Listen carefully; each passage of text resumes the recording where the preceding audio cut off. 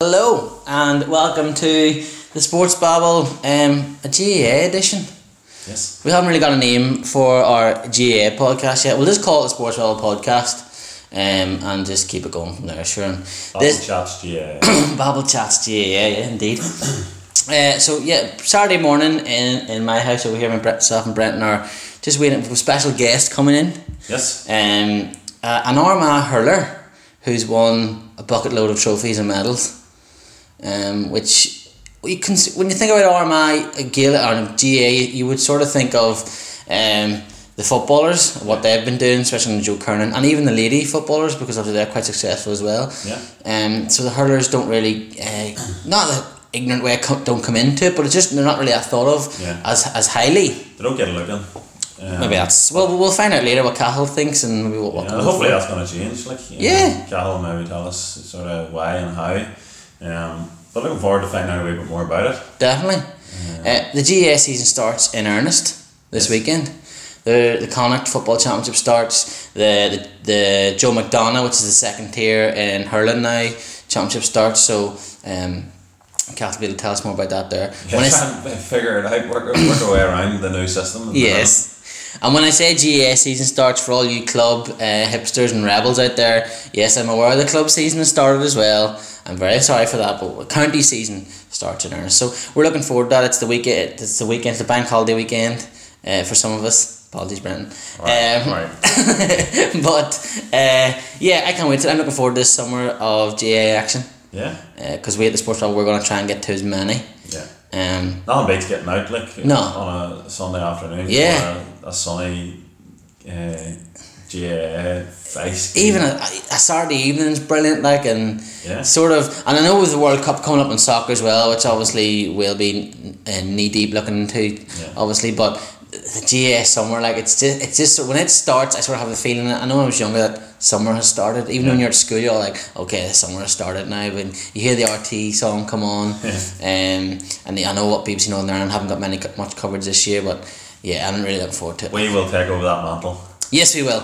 The BBC won't do it, we'll do it up here in the north. But yes, Cahal should be coming in a couple of minutes, and we're going to sit down with him and get going. So we can't wait. Looking forward to it. Hello and welcome back to the Sports Babble. We're starting our GAA summer extravaganza, we're going to call it. And we're a very special guest. It's myself. Hello, Brenton. Yeah. Brenton's not our special guest, he's our usual. The bigger half of the Sports Babble. But we have Cahal Carvill in from Middletown and Armagh Hurling royalty, I'll call you. Well, I don't know about that, but I'm delighted to be here and delighted to talk things sport and hurling and Armagh Hurling. So appreciate the guys giving me the chance to come on. Cahal, you have just recently retired. Congratulations on quite a successful hurling career. A county hurling career, especially. Yeah, no, I appreciate that. It's been, I suppose, the focus of the past 13 years of my life, and I've really enjoyed it. It's been a complete honour for me to pull on the Armagh jersey, and especially the hurling jersey. When I suppose started out, hurling in Armagh wasn't maybe the most glamorous title to have on the GAA, but certainly through the success and the profile that we've had, along with the other players, we've certainly upped the profile and pushed things on, to my mind. So hopefully I'm leaving Armagh Hurling in better health than when I came into it, I would just mention you've obviously just retired and you've been talking about there. How come you're 31 years old? What was it? Was it the fact that obviously work's coming into it now and a career and stuff and the travel up and down training? What? Because you hear that all the time now. Players can't commit because of the travel and stuff. Yeah, well, it's interesting. I think players are taking a wee bit more responsibility for themselves in their career. Like I look at the guys like Jim Connolly in Dublin. He's had a very successful career, but with Dublin footballers. But I think he wants a bit of his own time. He's around the same age as me.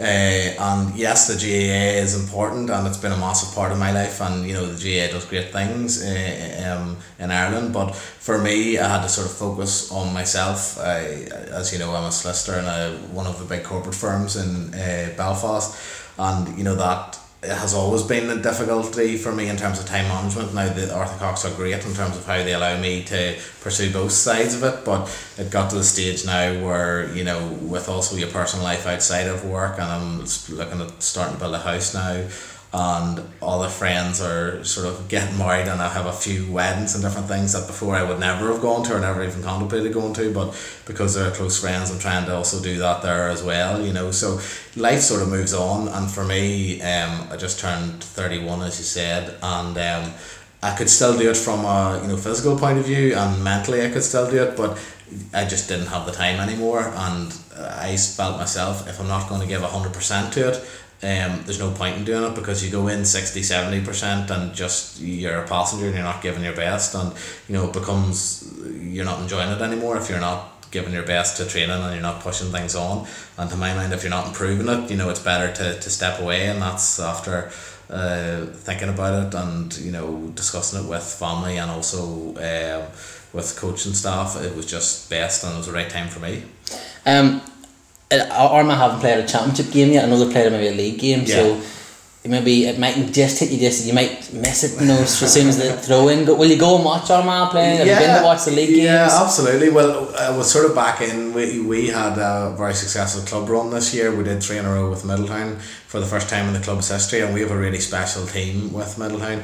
We were unfortunate to lose to Kinturk in Cork in February this year in the All-Ireland semi-final, and the funny thing was, I see all the stuff talking about the Féiles now, under 14s. We actually went down to Kinturk and stayed with them when I was under 14, and I would know a lot of the guys from Kinturk very well from then, and Aidan Walsh, David, my cousin, he stayed with Aidan Walsh and has kept in contact with him. So it was funny now, 16 years on, after playing them in an All-Ireland semi-final in the Féile in under 14, we played them then in an All-Ireland semi-final at a senior level. So that was it was ironic to see that a lot of the same boys were playing from those 2 times, but there was a lot involved in that there, in terms of training over Christmas. We were out Boxing Day, we were training up before Christmas. We took it very, very seriously to try and win that All-Ireland. We had been in the All-Ireland final 2011 and just came up short against Mount Leinster Rangers in Croke Park, so we were very determined to get back. It didn't go the way we wanted it to against Kinturk. They ultimately went on and won it.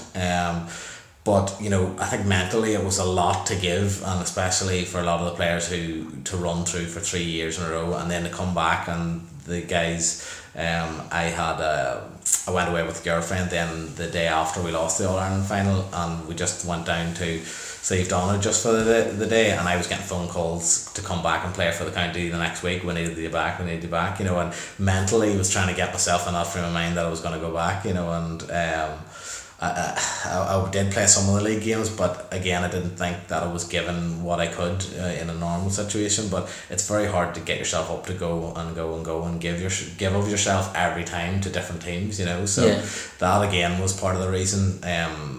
Now I've come back and I'm playing football with the club and really, really enjoying it. We have Tony Scullion, the trainer from Derry, and Tony's like as enthusiastic a GAA man as you'll find. There's a bit of craziness in there which suits me fine, okay. So I'm really enjoying that. I've put the sticks down for a wee while, and we're enjoying the football and we're doing well. So I think when it comes to the Christie Ring and the games, especially the Ulster games against Down and Derry, I will miss it, but there's other guys that are maybe chomping at the bit to get that position and to push on. So I wish them all the best, but not just missing it just yet, because we'll be doing pretty hard training on set. So there could be a few sick laps and all that. absolutely. And obviously you were committed on so many levels, and obviously you still are, but maybe not as many now. How is retirement? To be honest, I'm very much enjoying it. I was in Krakow there for 4 days at this time of year, which is again unheard of. Holidays, just to be honest, in 13 years I went maybe 2 or 3 holidays in the whole that time. Missed stag do's, missed weddings, missed everything because of GAA. Not only commitment from the county, but when you're a successful club player as well, you once the county's over, you're straight back into that there. So it was very hard to actually plan holidays around your GAA, and for me GAA always came first, Armagh always came first, and that was difficult to do. So I enjoyed the trip away. I missed one football match, which I don't think our club coach is too happy about, but you get that opportunity, and one of my friends is getting married in Stockholm, so I'm going out to that there, so I'll enjoy that. And as someone texted me when a good friend of mine, when I did retire, he says, trust me on this, there's more to life than the GAA, and maybe I'm starting to see a wee bit of that now. I can't get over you've only had 2 holidays in 15 years. I don't think people probably realise the level of commitment. Well, like, if you think about it, we're back in, and I'll give you an example, that 2011-2012 season, we won, a lot of the Middleham boys were playing with Armagh going back to the 2010 season. We started pre-season about November time, trained right through, then we had the league, then we had the Nicky record at that stage, then that ended about June time. Then we went and that included the Ulster Championship. Then we went back into the club playing club football and club hurling, and we won the got to the semi-final, I think, of the club football, which went on till the end of September time. Then we won the club championship. Then we went to the Ulster Championship in the hurling. That ran through. We won Ulster in, I think, October time. Then we trained all during the winter for the All-Ireland semi-final, which we won, beat Effin, the Munster champions, in January time. Then we went to the All-Ireland final. It was the 11th of February. My Leinster Rangers beat us in that there. Then the week after, I went and played in the Interprovincials for Ulster against Connacht. That was in Ballinasloe the following week, and then the following week I flew to London to play for Armagh, and then we were back into the Armagh inter-county, and then we went and won the Nicky record that year, and then I was back with the club. So if you can fit in time for holidays, and and forget about even relationships in your family, or going for catching up with your mates. So that's also you have to work as well. So trying to run that round the clock, and like myself and the Middleham boys, I suppose success is great, but it creates more demand on you, more demand on your time, because the more successful you are, the more time you have to spend to keep at that level, and also to push on, because you have more games coming thick and fast. Mm-hmm. That is absolutely bonkers. Yeah. I reckon if Joe Brawley hears that, his head looks Joe knows all about it, so he does. I see him down the court quite a bit, so we're always slagging and talking about that there, but so like that's the commitment. But in saying that there, it's a choice I made. I really enjoy the GAA. It gives me a chance to go home. I live in Belfast as well, so if you think about that timing, but also I have to do an hour up the road and an hour back to Belfast every night, and my job is very demanding, and I wouldn't say I'd be a workaholic, but I don't really like too much free time, so sounds like it. So I'm always busy at that there, so it's always trying to get that balance. And sometimes I'm looking at my diary and speaking to my secretary on a Monday morning or a Sunday night, saying, how am I going to do all of these things, in the time frame I have? So retirement has allowed me a wee bit of sleep. Yeah, sleep's overrated, I think. But so it's just so I can focus a bit more on what I'm doing in the office, but also so I've got other interests as well in charity work that I'm involved with, and I'm speaking to some political groups at the minute as well. So there's all of that happening. So I'll definitely not I'll not have much time for resting on my laurels. No, I was going to ask you just. I know Brent wants to ask you about also the development hurling and stuff, but I just want to, because also you retired, I was going to say, like, what is next for you? You've been writing for the Gaelic Life, which I've been enjoying reading and stuff, and you did stuff with Andy Waters in the Irish News. Is it to keep a columnist going, or is that just like a hobby? Yeah, well, that's sort of a hobby. Obviously, I have very strong views on many different things, Yes. For right or wrong, anyone that's been on my Twitter will probably see that. But no, there's a lot of other interests that I wish to pursue. Of doing more work with Cancer Focus, which is a charity that we're close to, and do a lot of stuff and work with that there. Also, as I said, there's the politics, which I want to get a wee bit more involved in, but I think my sort of focus at the minute is on work and trying to develop my career and progress that on. I've been a solicitor for 8 years in September time, which I don't know where that time's gone to, so there's a big emphasis from me on that there. I'm also hopefully starting to build a house now in the next couple of months, so that's going to take a lot of my time, and money as well to do that there. So there's plenty of things happening there. As I said, a couple of my close friends are getting married in the next year or so, and my best man for one of those, and organising stag do's and all, which will be a really good break. I noted when the Gooch Cooper, when he did his cruise ship, they were saying, this was terrible, he was out for a year and all that there, but the benefit of not having inter-county is you can go to stag do's and you can go to weddings and you can enjoy yourself more, so I'm looking forward to that.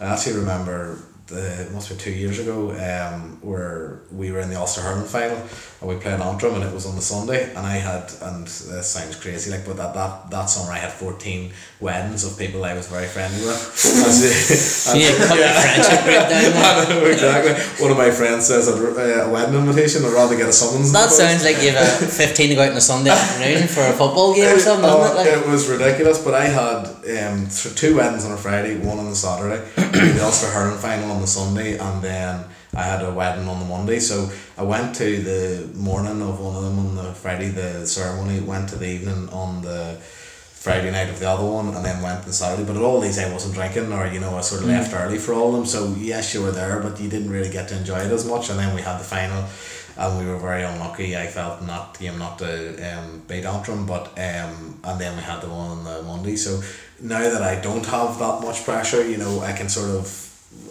enjoy those things a wee bit more, which I'm looking forward to. No, that's class. I actually feel tired now for you. Listening to what you've done. You gotta be busy. You gotta every day. You gotta achieve something. That's the way I look at it. Yeah, it's very interesting that a lot of our GAA players, like Aisling, the Cork hurlers, you see Aisling Thompson. Yeah, and then you Paul Galvin that's coming out now, and they're, because obviously they've been prominent figures and still are prominent figures in their scene for Gaelic and football, whatever, and then yourself, obviously, to go in to do a career in something else instead of just I think this is going to sound harsh, if you just go into the media thing, I think it's sort of an easy route, just go in and just chat, whereas these people are throwing themselves into something new, and they're inspiring younger people to go and do something new then as well, and because they're sort of younger age, and people can relate to them a little bit more. Yeah, well, certainly what I think, and I've always said this, I go back to I went to secondary school in St. Pat's, Armagh, and I go back and do the mock interview days every year, and the junior prize giving and things like that there, and sort of my message to the younger guys is that enjoy your GAA and get the most out of it in terms of fitness, in terms of mental health, in terms of your friends, in terms of experiences, belonging to where you are, and a sense of community. It's brilliant for that there, but you have to concentrate and put your studies first and your career first, because at the end of the day, although the GAA is brilliant and opens so many doors and different things, it doesn't put food on the table. And I certainly feel, although my GAA career and in business, I'm obviously a solicitor, but I work with some of the top businesses in this part of the world and also worldwide, so the GAA does open so many doors in terms of, businesses and bringing in new clients and all of that there, which is great. But, in order to get to that stage and to have a career, whether it is financial services, whether it's law, whether it's your own business, whatever else, you need that education and you need that finance. So what I always say to the younger people is that, that has to take priority, and then the GAA and sport comes second, but, you can do both. That's very good. That's spot on. Yeah. Just talking about the youth, and inspiring them, and just to get back to the hurling. Yeah. What are we doing right, and what do we need to be doing more of in Ulster? What are we doing right? That's a good question.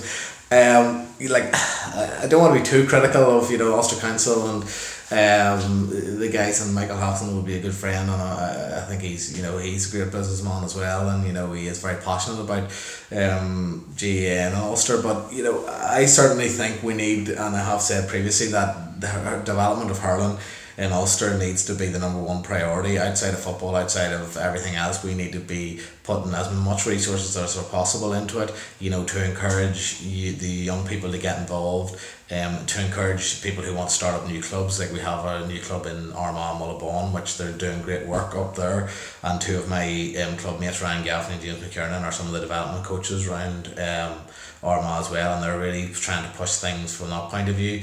In Tyrone, they have their 5-year plan they've put in place to develop hurling in what is a football mod county. Killy Clogher have started up a new club, which is great to see, in Benburb as well. So it's all, to my mind, it's all about the youth and getting a hurl into the hand of every 8, 9, 10-year-old that there is. And even in my own club, like we, not that we're from rural part of Armagh, just right on the border, but it's so great to see on a Saturday morning when we're up training. We've got 3 pitches and they're all full of young ones, with the hurl in the hand and really enjoying it. And I think that, and certainly if I have kids, I want them to have the experiences that I had of playing with Armagh, of playing with Ulster, or representing Ireland as well. And I think we really need to focus not just resources in terms of money, in terms of promoting the game, but also helping people who are enthusiastic and want to start up clubs in the likes of, say, Cavan, and want to push things on. That they have the resources and they have the ability to do that. So yes, there are some good things going on in Ulster, and the new initiative that the GAA started in Belfast as well. Like, it's a prime example. It should be a hub of it's really not, like, and it's yes, there is competition from the likes of rugby, and there is competition in terms of soccer and things like that there, but like I live just up the Armagh Road, and you have Cherryville playing fields, and and I just think maybe I've seen one hurling stick on the Armagh Road in the whole time I've been there, and I really think there is an opportunity there, and it is good to see that they've started this new initiative in Belfast. But in the likes of that should be a hub of the GAA, like Dublin is. So there's an opportunity, and in the likes of, say, Fermanagh, which Listonskey and Lisblaw are doing great work for hurling, but they should be given the ability to expand that and to push that on. I can't remember the journalist. Is it Kieran Cunningham, maybe it's it, or Kieran, can't remember which one it was, but he talked about this actually recently, and I used to live in Armagh Road myself, and obviously being from a down man, I know we all have a cross to bear. I'm actually wearing my down top today. I'll say that, I didn't want to mention that. And I played for Blayless, we would have played Breed, and then one of my very good mates, Paddy Byrne, he captained Breed and all, when they won Ulster titles and different things, and he played for Down, he loves the club. When I lived there, I noticed that there just wasn't, and it's interesting because obviously Dublin's different, it's massive. But then if you go across, you have the likes of, like, say, Cork is a hub, and then if you go on up like into Galway and stuff, there's hubs, but there isn't. Like, Ulster seems to just be so dispersed and just spread out. It just and also if you look at, like, let's look at the All Ireland Club finals this year. You had the Piercy, who were a Limerick club, who were like 5 minutes from the sports grounds down there, and just crossing Thomond Park. So they have obviously the pick, and they're a very successful club. Then Coola again, are a very successful club, urban area, and that's where especially in the north, where you have the likes of Belfast and the likes of Derry, really should have passionate and energetic clubs. I know Namai in Derry City is a very good hurling club, but like when you have the chimney pots, you need to be making the most of it. Like in Middletown, the population it wouldn't even compare to the Armagh Road, but yet we can field at every level in both women's football, in camogie, in hurling, in football as well, and be successful in terms of all 4 of them. So to my mind, in those urban areas, there's no excuse why we shouldn't be developing great teams, developing great players that can push on each of the county and filter into that there. And plus, speaking of the youth, with all of the things that are going on in terms of the bad things that you can get involved with, and they say the devil makes work for idle hands. If you are involved in the GAA, you're less likely to be distracted by other things that you shouldn't be involved in. That's it just like, even you're talking about Slaughtneil and the way they've done, and you were talking about obviously your own club, Middletown. When Slaughtneil obviously were massively covered by BBC and RTO, because there was the camogie, the footballers and the hurlers were all doing amazing, and that was brilliant. But I don't personally, my hometown is Banbridge, and Brenton's Portadown, and there isn't a huge GAA scene. There is clubs there, but there's not a massive GAA scene. So I've never had the experience, I don't know if you have or not, Brent, where you felt like, you obviously when you talk about Middletown, you can tell how much you love it and its community. The same with Slaughtneil. Was there a pressure on you at Middletown then to win, and like does the town feel it like when you are going far? And well, I'll give you an example just of what my club means to me. Like, I have lived in Belfast since uni, and worked in Belfast, worked in the city centre. lived in various areas of South Belfast, and I've been living in the Armagh Road for a while, but you know, I'm home all the time, and you know, I have a big family of 3 brothers, 2 sisters who are all, you know, involved with the club, who all played hurling football for the club, who brother Dolan played with me with Armagh for years. My sister played with Armagh, and thanks I got there, and like my mum and sisters and all our ones would be the biggest supporters, would travel the country, you know, to watch us play. And you know, the Middletown boys are my best friends, you know, and there's no pressure in terms of the club wants to do well. The pressure for us comes from within, you know, for us to be better. And I don't think people will mind us saying that, you know, the driver that has made Armagh successful in the past few years have been the success of our club, and the players that are there, the likes of Ryan Gaffney, your David Carvills, your Nathan Curry, your Warren Curry's, all those boys who have been leaders in our club and have brought that leadership to the county. But you know, people say to me, you're mad going home 2 or 3 nights a week to play with Middletown, and you're 2 hours there, you're 2 hours back, and you might have to do 2 hours of work when you come back. But you know what an example of my club means to me, my brother was in a serious enough accident a few years ago, and you know, it was a very traumatic time for our family. But the club was there for me. They were the ones that were there, phoning up all the boys, texting me, saying where it was, boys coming down to the hospital and different things. And you know, they couldn't have been more supportive, the whole club and the players and my friends, you know. And you know, my biggest fear of playing isn't getting injured, isn't you know, not playing that well. My biggest fear, and I've said to the boys, is letting them down, you know. And that's where you're from. My old coach said that hurling's in the blood, and certainly in the blood where we're from. And you know, playing with Middleton, that's the draw always for me to go back there. Like they say, well, you know, one life, one club, and I have had the opportunity to play up in Belfast and playing different clubs, and different people have come to me. But you know, I'm a Middletown man, I'll always be a Middletown man, you know. And there's that sense of community. And when we went to the All-Ireland final, like, you know, the place was alive, and there's kids out with a hurling stick, and they wanted to be the, you know, Marty Moans, they wanted to be Marty McGuire, they wanted to be Ryan Gaffney, you know, they wanted to be those players, you know, to Cahal Carvill. We can say it, you don't have to say it, we'll say it. But yeah, they all wanted, and we were the role models for them guys, and you know, there's something very special about that. No, I hear people sort of slag that and slate that sometimes, and will tell you like, don't believe the hype of the GAA. It's all show ponies are wrong. I always get this. I always say the wrong things, but you know what I mean. It's fake.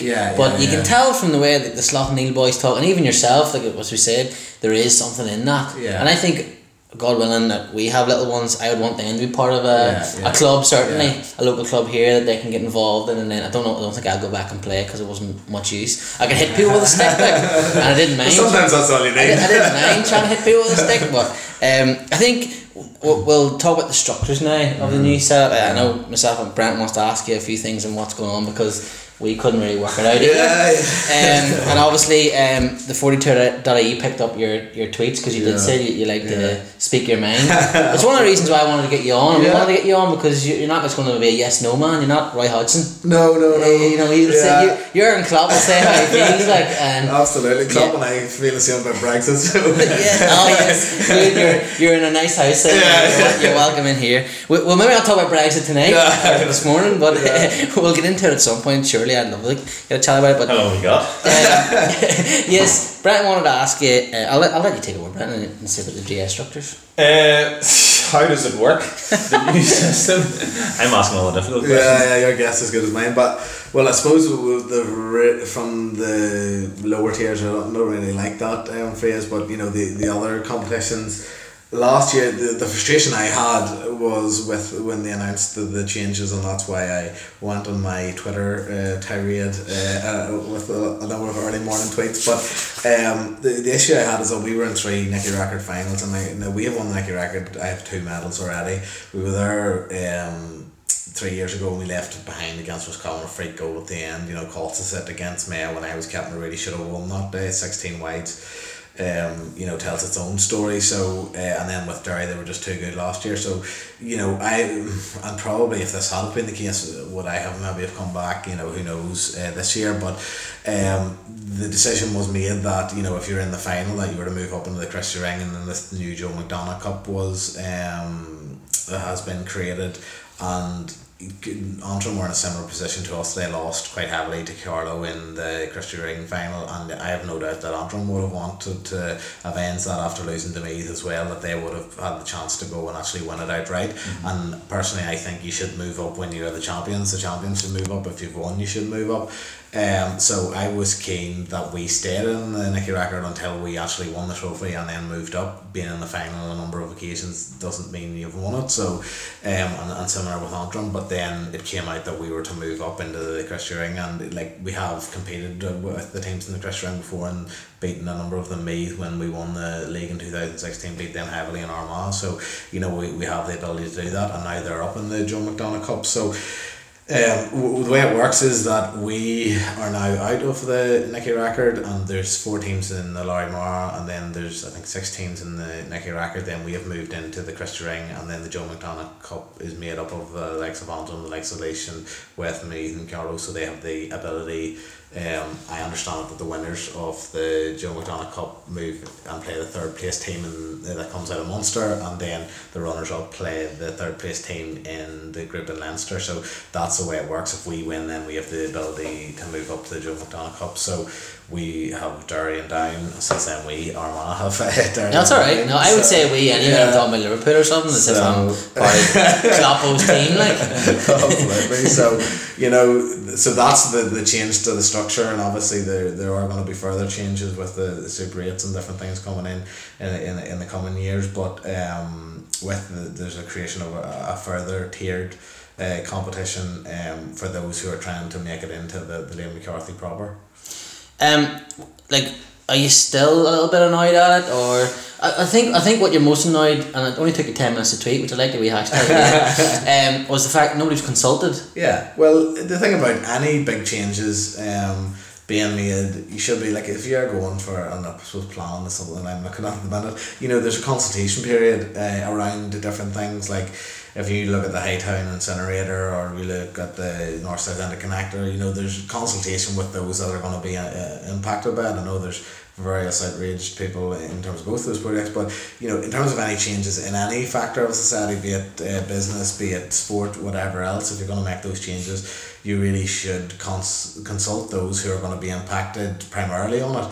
Now, the first I heard of it when I got a message from one of the coaches that I'm friendly with to say, I'm sure you're not overly happy with the changes that have been proposed. And I had to go and look and see, well, what are those changes? Like, we didn't hear from Armagh. I'm not sure what consultation was with the county board or how they filtered it down to the players or whatever else, but there was nothing. And then there was, oh, by the way, this is happening and this is going to severely impact your inter-county career and what you have sacrificed a lot of your life to play in, and it's going to impact your ability to be successful next year, and there's no way for you to air your issues or your concerns about that. It's happening, and that's the way it is, so that's how I felt it was, and it was imposed upon us as opposed to being discussed and by agreement. If it was to happen and there was consultation, I would have been less annoyed, but the fact that it was, this is happening and that's it, to me it wasn't good enough. It sort of feels as if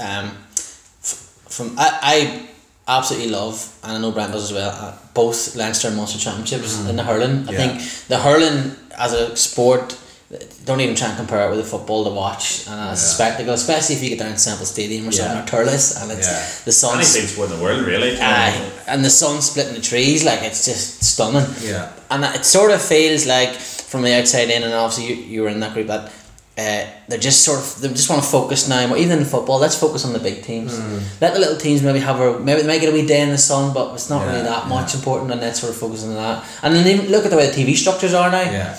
And is there a feeling in that amongst still with your friends at Armagh and stuff? And yeah, well, certainly sometimes we feel like we're climbing uphill all the time, and we are struggling with not only like recognition for what we're doing as well, but also in terms of what you would get like on the Sunday game will be a strapline about your result, and I have to commend the likes of the Irish News and Gaelic Life, who are very good at publicising what we're doing, and the games, and even where we're at is very competitive. People give a lot of their time between gym work and between on field, and travelling down to the likes of Mayo, etc., on days away in Kerry and things like that there, to try and improve what we're about. But there's no level of recognition, and I think the GAA is about being inclusive and about spreading the GAA and getting as many GAA players involved and getting the youth involved, which I've spoken about. So the real focus should be, and yes, it's doing well in the likes of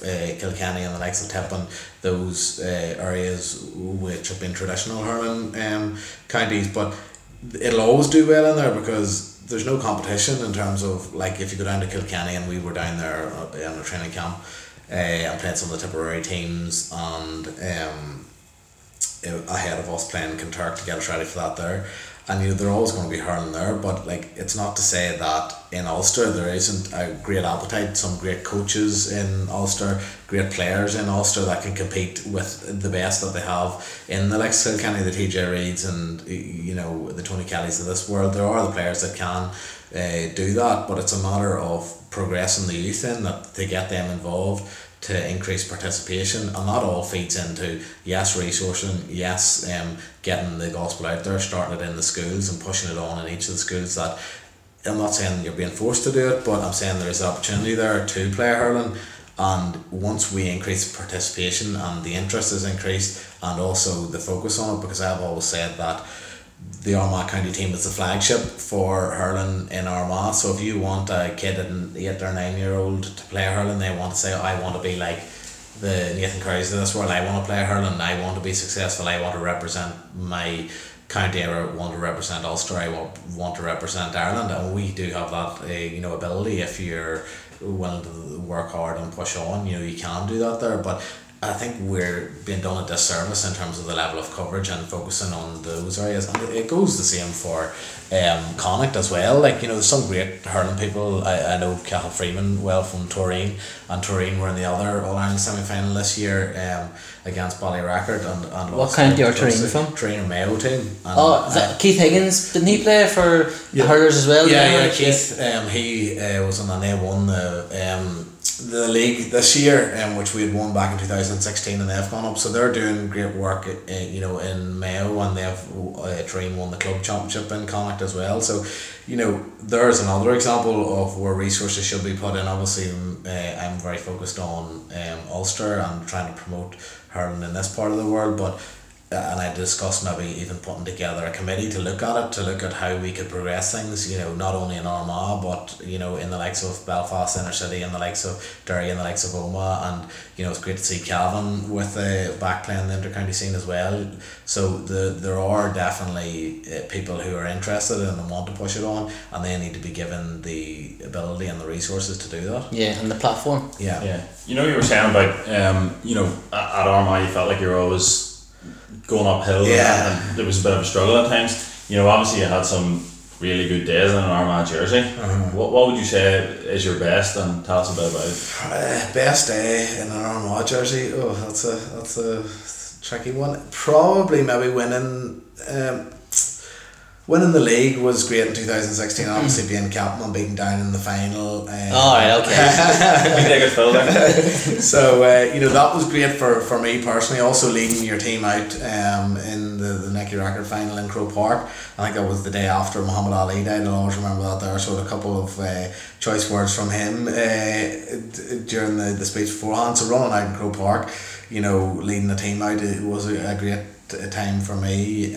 Obviously winning Nicky Rackards and All Irelands in Croke Park was brilliant in the Armagh jersey. One of the best days, I suppose, from an individual point of view, is when we did play Meath back in 2016 in the athletic grounds. We had a good crowd in for that one, and we played out of our skin, beat them by 7 or 8 points, and I suppose personally I had a good day that day as well, so I enjoyed that. But also I've had the opportunity to play for Ulster 6 times, represent in the interprovincials, and also I played for Ireland as well in the Shinty Internationals, and I was in my old school there doing mock interviews lost a couple of months ago, and in the new physical education suite they have the Ireland jerseys of the players from the school who represented Ireland. So there's my jersey, and then Sean Cavan is beside me, and Charlie Burden as well. So sure, that's nice. Yeah. So it's nice to see that there. But I enjoyed just playing for Armagh, and every time I pulled the jersey on, it was great for me not only to represent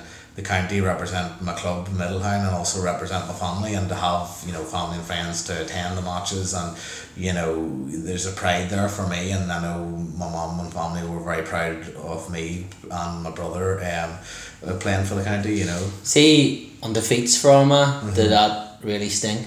Are you one of these ones that will a defeat sit and annoy you for a while, or can you just flick it off because you've probably about 6 weddings to go through and all this here, and then you've work and well, I suppose I'm not one that's going to sit and feel down about myself after it. Some of the more difficult defeats that we have had, and where we've come out of the wrong side, I think of Carlow last year, where we just didn't really turn up. We never really got off the bus, and that wasn't a great day for us.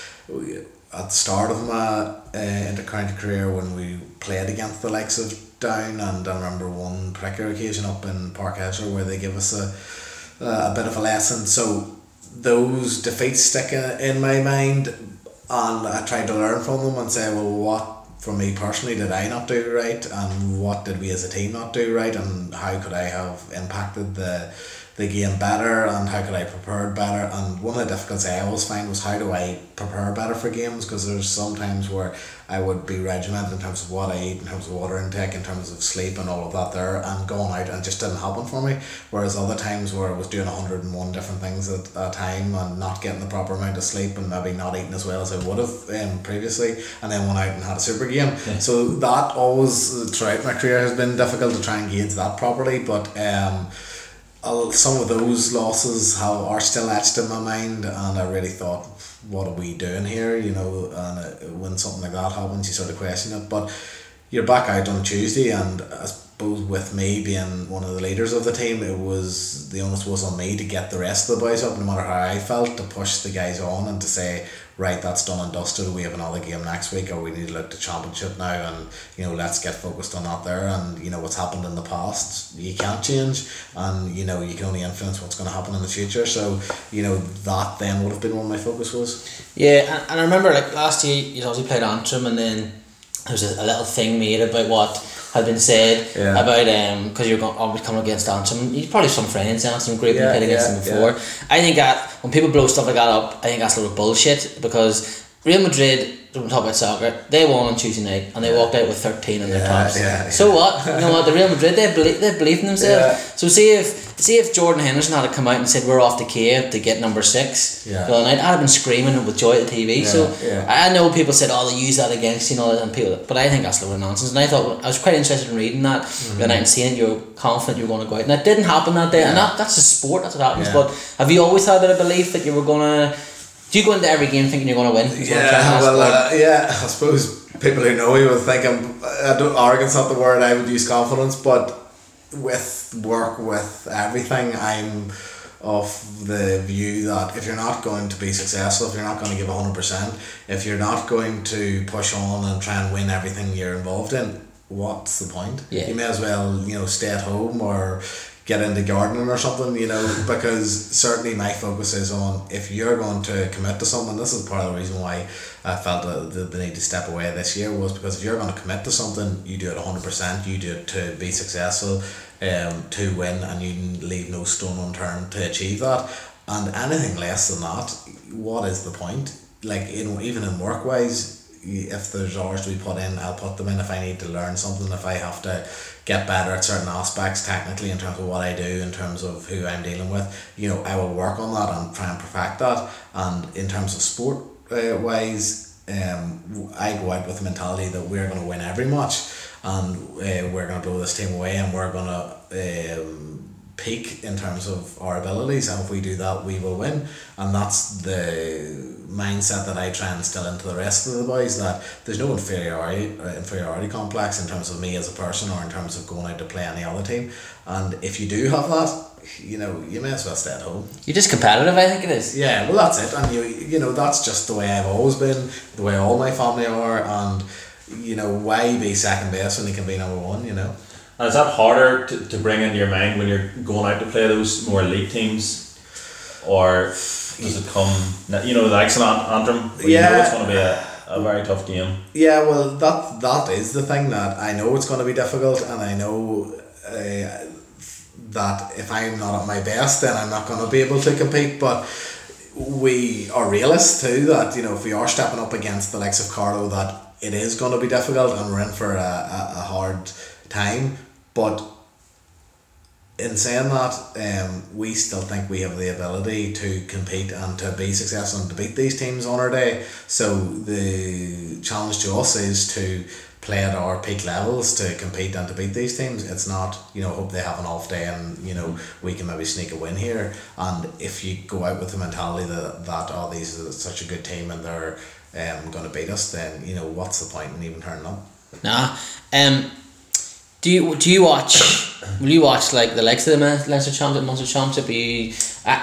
We're both sports mad. Like I would watch sports 24/7 if I didn't need sleep. Like since the NBA playoffs have started, I have very rarely missed a game. And then get up for work. So will you be obsessed? Will you be watching what's going on in Leinster and Munster, or will you just sort of be like, nah, today I'm away out 'cause I'm retired and I'm gonna nothing to do, no training, so I'm just gonna go and do whatever? Or will you still watch it and get?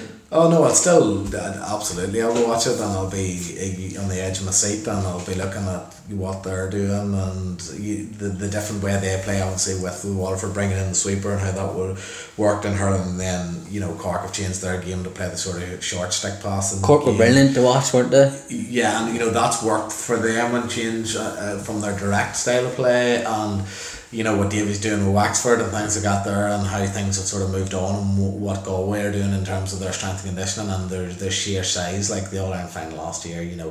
Those guys, and I know I did my article earlier on about those size really matter, but like the likes of Garrett McKierney and Burke, is it? Yeah, Dahi Burke as well. He is massive. Flynn and Joe Canning, they're an absolutely huge team. But yes, they are that, but they're also an unbelievably skillful team. Oh yeah. So I really do enjoy watching the big games and go. We've been down to a few down at Semple Stadium and different things. So I'm like yourself, I'll watch any sport outside of cricket.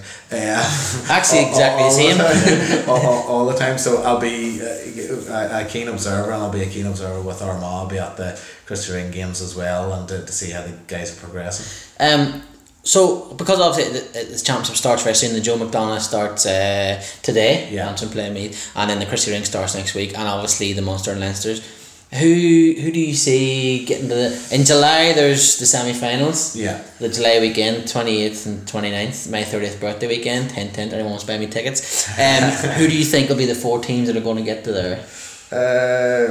Or even if you think one team, I'll probably put you in the spot a little bit there. Yeah, well, I suppose Laois are a very strong team. We went down with Middleton actually and played a Laois team when we were down on that weekend down in Kilkenny, and they're a very strong team, and we've always found them, anytime we did play them in the past, they had very skillful and great hurlers as well. So I think they're going to be hard to beat as well. And Meath as well, they have really progressed, and Mickey McCullough, who was manager us in the club and coached us in the club, was involved with Meath when they beat Antrim in that Christy Ring final, and they have really progressed and are a very good outfit. So I think they're going to be hard to beat. And Westmeath, I have to say, were very impressive when we played them last year in the league. So I think that's going to be very competitive, and I think it's going to be a high standard of hurling as well at that level, and whoever comes out of that there is going to be a difficult proposition for the third place teams. And who do you see getting to the All Ireland then series semi-finals? Who do you see it? Cody and Kilkenny, like Brenton's mother's from Kilkenny, so he has a wee soft spot for Kilkenny. You never know what he's going to do. Like, and he's been there for so long. you've Davy Fitz at Wexford. There's so many different things. Like I would love to see Kilkenny and Wexford in an All-Ireland semi-final. Cody against Davy again. Like, but who do you see this? Do you see Galway winning it back to back, or Limerick have done very well? And the Pearse, obviously, you're flying. And well, it's funny you say that, and I was looking at this as to who, if I was a betting man, where my money would go. It's just so hard to pick in terms of the hurling. If you wanted to see a bet, you would just put money on Dublin to win the All-Ireland League in football. But in the hurling, it was interesting when Limerick beat Galway up in Pearse Stadium in the Division 1B final or promotion playoff this year. Galway had pretty much a full team out. Joe Canny came on in the second half, and that was an incredible game. Limerick were down 8 points at half time, and then came back and won the match, and they were missing, I think it was 10 of the Piercy guys, and then some of the guys who had been away with UL in terms of Fitzgibbon as well. So it just shows you the strength and depth Limerick have, and I have to say I do have a soft spot for Limerick, and I would really love to see them push on, and they could be a good outside bet, I think, for maybe not winning it, but definitely getting to an All-Ireland final, because they have the speed, they have the physicality as well. And even in the game, I don't know, in the National League quarter-final when they played Clare, which was an amazing game in itself, it went to 2 periods of extra time, and it ended up with a 65s competition, which Limerick came out on top on. But they have that ability to dog it out as well. So they have had the under 21 success, which has been well documented, but I think they have a real chance this year to go on and do something special, and I'd love to see it. Just you were talking about teams, tactics, other teams talking about Watford and Sweeper and stuff. Long term, is coaching something you would want to get into? I know you're a bit busy at the minute. Yeah, well, absolutely. I was very close to my cousin David, and he always maintains he's a brilliant player, fantastic player, and he's been lighting it up for Armagh this year. But he's always said I'll make a better coach than a player. So it's definitely something that I want to get involved in, and I have done the summer camps and different things with the young guys, and when I was at Queen's I did some coaching as well. So it's definitely something that I have my eye to in the future, and as I said, if I have kids, I want them to play hurling, and I think that would probably bring me more involved in it, and maybe hopefully I'll have some more time at that stage. But it's certainly something that I wouldn't feel right preaching to people. We need to get people involved in hurling, we need to push the hurling on, we need to do all that there, without backing it up in action myself. So I'm still doing wee bits and pieces when I can with the club, but certainly in the future that'd be something I would have my eye on, and to try and not only promote the hurling, but to push it on in terms of the youngsters. Yes, I did a little coaching as well, so it is time consuming. So you're going to be president of Ireland, president of GAA, coach Armagh, build a house, run a law firm. That's going to be, and then be a father, be a husband. That's going to be some crack. That is. It's just going to be a bit of time management. Definitely. I think the PA will be busy. I definitely think so. Just to come away from the GAA, you. A man like myself, you're a Liverpool fan. Yeah, absolutely. So we've also got a good couple of weeks. Come up, Brenton's looking at the cross table here, he's going to punch me. We'll cut this bit out. So happy enough with what happened on Wednesday night, or? Well, yes, I know. I think people are maybe dwelling on the fact that we lost 4-2 and all of that there, and they went to sleep at the end. But when the second goal went in, and I was actually in Krakow with the other half, and she is funny enough, not interested in sport at all, and certainly not interested in Liverpool's Champions League semi-final. I feel your pain, brother. Which is, I suppose, a good mix for me, because it takes me completely away from it. But so we were watching that there, but certainly me watching it, I switched off after the second goal went in, because the game was over. So I think people are dwelling a wee bit too much on the fact that they scored 2 goals, which was dubious enough. But certainly I think that actually helped Liverpool going into the final, because people are saying how dodgy the defence is, and we're dwelling on that there, as opposed to how amazing they've been. Not only going forward, but in general play. It's a couple of my mates are United fans, which I'm having great fun with at the minute. But it's just really class to watch. Yeah. You know, whether we're scoring or conceding, you know, the brand of football we're playing is amazing, and like the front three's been well documented. I'm a big James Milner fan. I just think he puts in a shift every time, you know, and you know he's done really, really well, and he's a good leader for the team. But you know, Real Madrid, they have the quality, there's absolutely no doubt about it. 100%. But they're there to be beaten too. Yeah. You know, and I think a lot of people are rubbing their hands at this Champions League final because, you know, it could go down as one of the great ones. I think the key point is going to be who referees it, because with Real Madrid, like, I don't know if you watched their semi-final, but you know, they carry on they do in terms of the field, and the dark arts that they bring to the table, and they've been unbelievably successful at it, especially in the Champions League, you know. So the referee needs to sort of stamp that out early, and you know, I think he will have a big say on the outcome of the game. This is Real Madrid who, when they won it with Puskas and Di Stefano, when they won 5 in a row, one of their European Cups, they celebrated by carrying the referee off the pitch. Yeah, so that's why it's important. Yeah, you know? above his head and everything, as if it was like they'd celebrated him. Like, so, that's an interesting point, and hopefully the game is allowed to flow. I think as a Liverpool fan, this has been the best team I've had a chance to follow. In terms of they're just mad. Yeah, you don't know what's going to happen. Entertaining, I think it's just so entertaining. Word, isn't it? Like, I mean, you mentioned United and United fans, but I mean, you'd rather have a season where you finish third in the Premier League rather than United in second, and you're entertained throughout, and you might win a Champions League. You know, 100%. No comparison. You have other sports interests, though. Yeah. Is there another sport that you put up there with football that you would really follow? And is there a sport? Have you any sports heroes or anything? Have you any heroes growing up? I know you wanted to be Arnold Schwarzenegger in Commando. Who wouldn't? Yeah, I don't think I've just met that stage yet. I suppose sporting heroes. I'm a massive boxing fan. So, and I've always been. And you know, when I was sort of growing up, Sugar Ray Robinson was like, he is to me pound for pound the best, and you know, we're going back a wee bit here, but like, I thought he was absolutely amazing.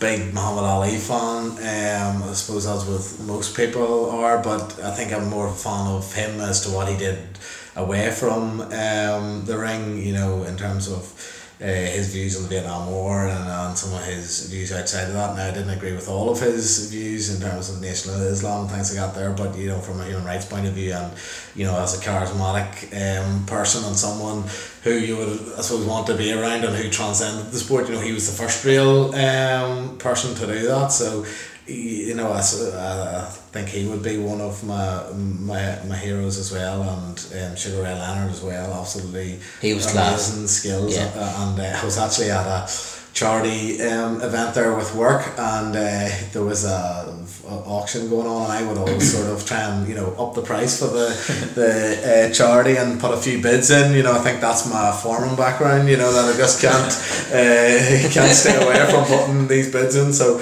we were at the table, and there was a couple of clients and friends and different things around it. We're having a good night and everything. So this signed Sugar Ray Leonard picture when he had the WBC belt around his shoulder, and the referee holding up his hand, which was an iconic enough photo. But so it came up, and I thought, I'll do a bit of bidding for this here, and you know, so I was up in the price. I thought, right, that'll do me. I'll not go again, because there's other people interested. And then friends go, just go again. So yeah, I put the hand up again, and the bidding stopped. Oh no! And I think maybe I was about 1 year, 2 year qualified at that stage, you know. So it was a very expensive night, but you know, when I do look at it in the house, I think, yeah, it was sort of worth it. Sometimes, you'll look back on 10-15 years time, like, alright. Yeah, it was okay, but yeah, the next morning I was at a sore head, and that just made it slightly sore. Oh, that's a bit more expensive than any sheet you've ever. Yeah, exactly. Is there a boxer now that you would love to? I was a Canelo Alvarez fan massively, and then with what has come out, we still don't know the whole truth what's going on, but it's very dubious. When something like that comes out at all, you know, you're asking questions. 2012 Olympics, to change the sport, when Mo Farah was doing, I was obsessed with watching him on the TV running, and then now what's come out, you're thinking, I'm not watching him anymore. Do you know what? So when that happened with Canelo, I was sort of like, No, I can't really follow. See, I loved Canelo as well. You know, when he fought Mayweather, I thought he's the guy to beat Mayweather, but he just, like, he goes out class, and Mayweather was too slick and too hard to hit, and he made Canelo look completely average.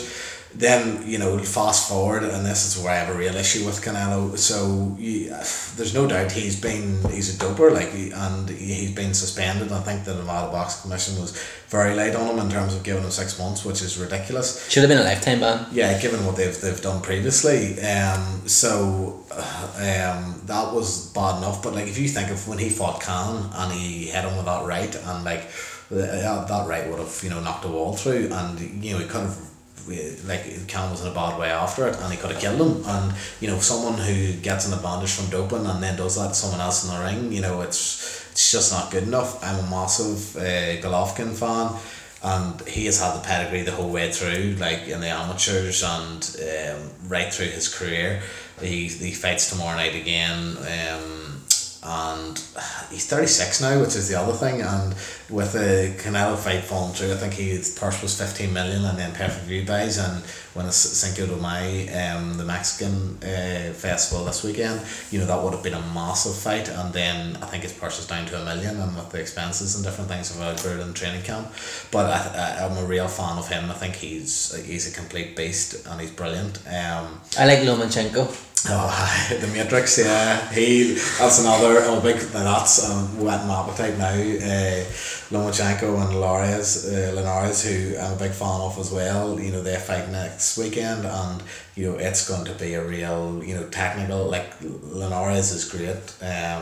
When he fought over in England there against Crawler in the 2 fights, you know, he was class at uppercut. He's a class actor, Linares is. But, like, Lomachenko, it's like kneeling down molasses. You know, a 2-time Olympian. You know what he did with Ringo. The last time he made him look bang average. You know, they call him Nomaschenko now, and he is absolute quality. And I think he's really embraced this whole Matrix thing. You know, where he can't be hit. He literally can't be hit. Yeah, I know. And he's standing in the pocket, and he's in the pocket the whole time, and you're missing him. You know, so he's quality as well. Closer to home, I'm a big Mick Conlon fan.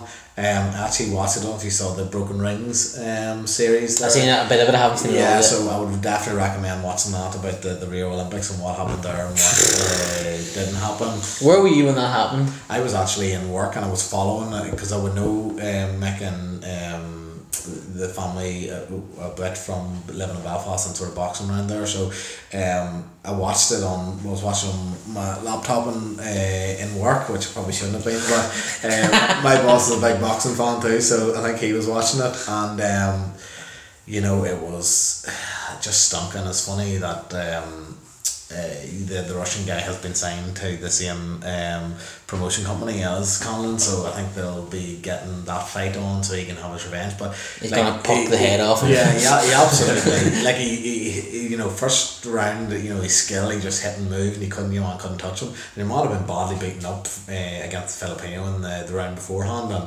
shouldn't have got through there. But anyway, outside of that, you know, Conlon then realised after the first round, I need to go to war here, because he didn't get the first round, even though he boxed the head of him. So then he went to war, and he manned him, and he caught him, and like the punch stats and the power punch stats were, you know, it's completely lopsided. And the Russian guy after it was a mess, like, and he couldn't fight in the semi-final against the American. He's also signed a Conlon's label, or his with Bob Arum, isn't it? Shakur, so he's signed with him as well. So, you know, he got a bye into the final because the Russian was so badly beaten up after the Conlon fight, he couldn't fight, like, so that really, I watched it in work as well, but we were all around our TV watching it, and I was with a couple of lads that are from Michael's area and would know him, and we were watching it, and the room was just deadly silent, and people were fuming, like people walking off into the canteen, you could hear stuff being slammed and everything. They were very, very annoyed, because that really did feel like Michael's gold, like the whole time building up to it. It would have been such a moment for boxing here as well, like to. Yeah, well, I suppose he was world number one. You know, you go back to Michael Cruth when he won it. You know, all those years ago. Katie Taylor, obviously amazing, winning it in London, which actually this is a controversial comment, but I'll say it anyway. Here we go. That's what we wanted. I thought Katie lost that final. Oh God. So oh God. But anyway, I think it was maybe a slight hometown decision potentially. But that's the sports family. Yeah, but it was going so well. Yeah, that is a controversial one. But we watched the fight back. I thought I think the Russian opponent, she boxed very well that time. But anyway, she got the gold, so that's history, I suppose. Yeah. But yeah, it would have been seismic for Michael to have won that gold. He's obviously turned pro and he's doing very well, and he'll be down on the 30th of June. He's fighting at the SSE Arena, which will be great as well. I just think for my advice to him, not that I'm an expert, but he needs to sit down his punches a wee bit, because he's sort of winning these earlier fights, by overwhelming the guys, and the couple of body shots he's thrown has been very good. But he someone at his level should be blasting these people out within 30 seconds and then moving on. So I think he probably will do that as he gets further on in his career. But he's the potential world champion in the making there. And we'll have him and Frampton, and with Ryan Burnett as well. They could all be world title holders. That's good. Ryan Burnett's amazing. He's another guy I've put a lot of time for, and I've met him out a few times and different things, and he's as down to earth guy as you could ever meet. And he's I don't know if you've never met him, but he's absolutely no height. And he's just quality operator, and very, very slick. But his fitness, the work he does is I know some of the guys that train in his training camp, and he is the benchmark for fitness, for endurance, he can do 12 rounds stand on his head easy, and that goes down to the level of work he's put in and different things. So I think he's going to be a champion for a long time, and a nice guy you couldn't meet, and he's the next superstar, I think. I met him at Cliftonville once. Oh, I have a little soft spot for Cliftonville, and I coached there, and I met him once, and and this is us saying it, he is a small man. Exactly. He is tiny, but if he catches in the chin, you're going to go asleep. Absolutely. Cahal, thank you so much for coming on and chatting to us. Hopefully, with your busy schedule, we might be able to get you back in again when the season starts. Yeah, absolutely. We're looking to do a GAA podcast from now on and get it covered, because with what's happening with the TV coverage and different things, it's not being covered as much. Certainly not up here in Ulster. Yeah, that's so right. we want to get push it on. Certainly, we want to get bang into it. But thanks so much for coming. Obviously, you'll be disappointed next weekend when Down beat Armagh, but we'll get you back in after that and you can tell us what's going on. I might have to jump over the fence for the game if that happens. I have to get text. I'm going back into play.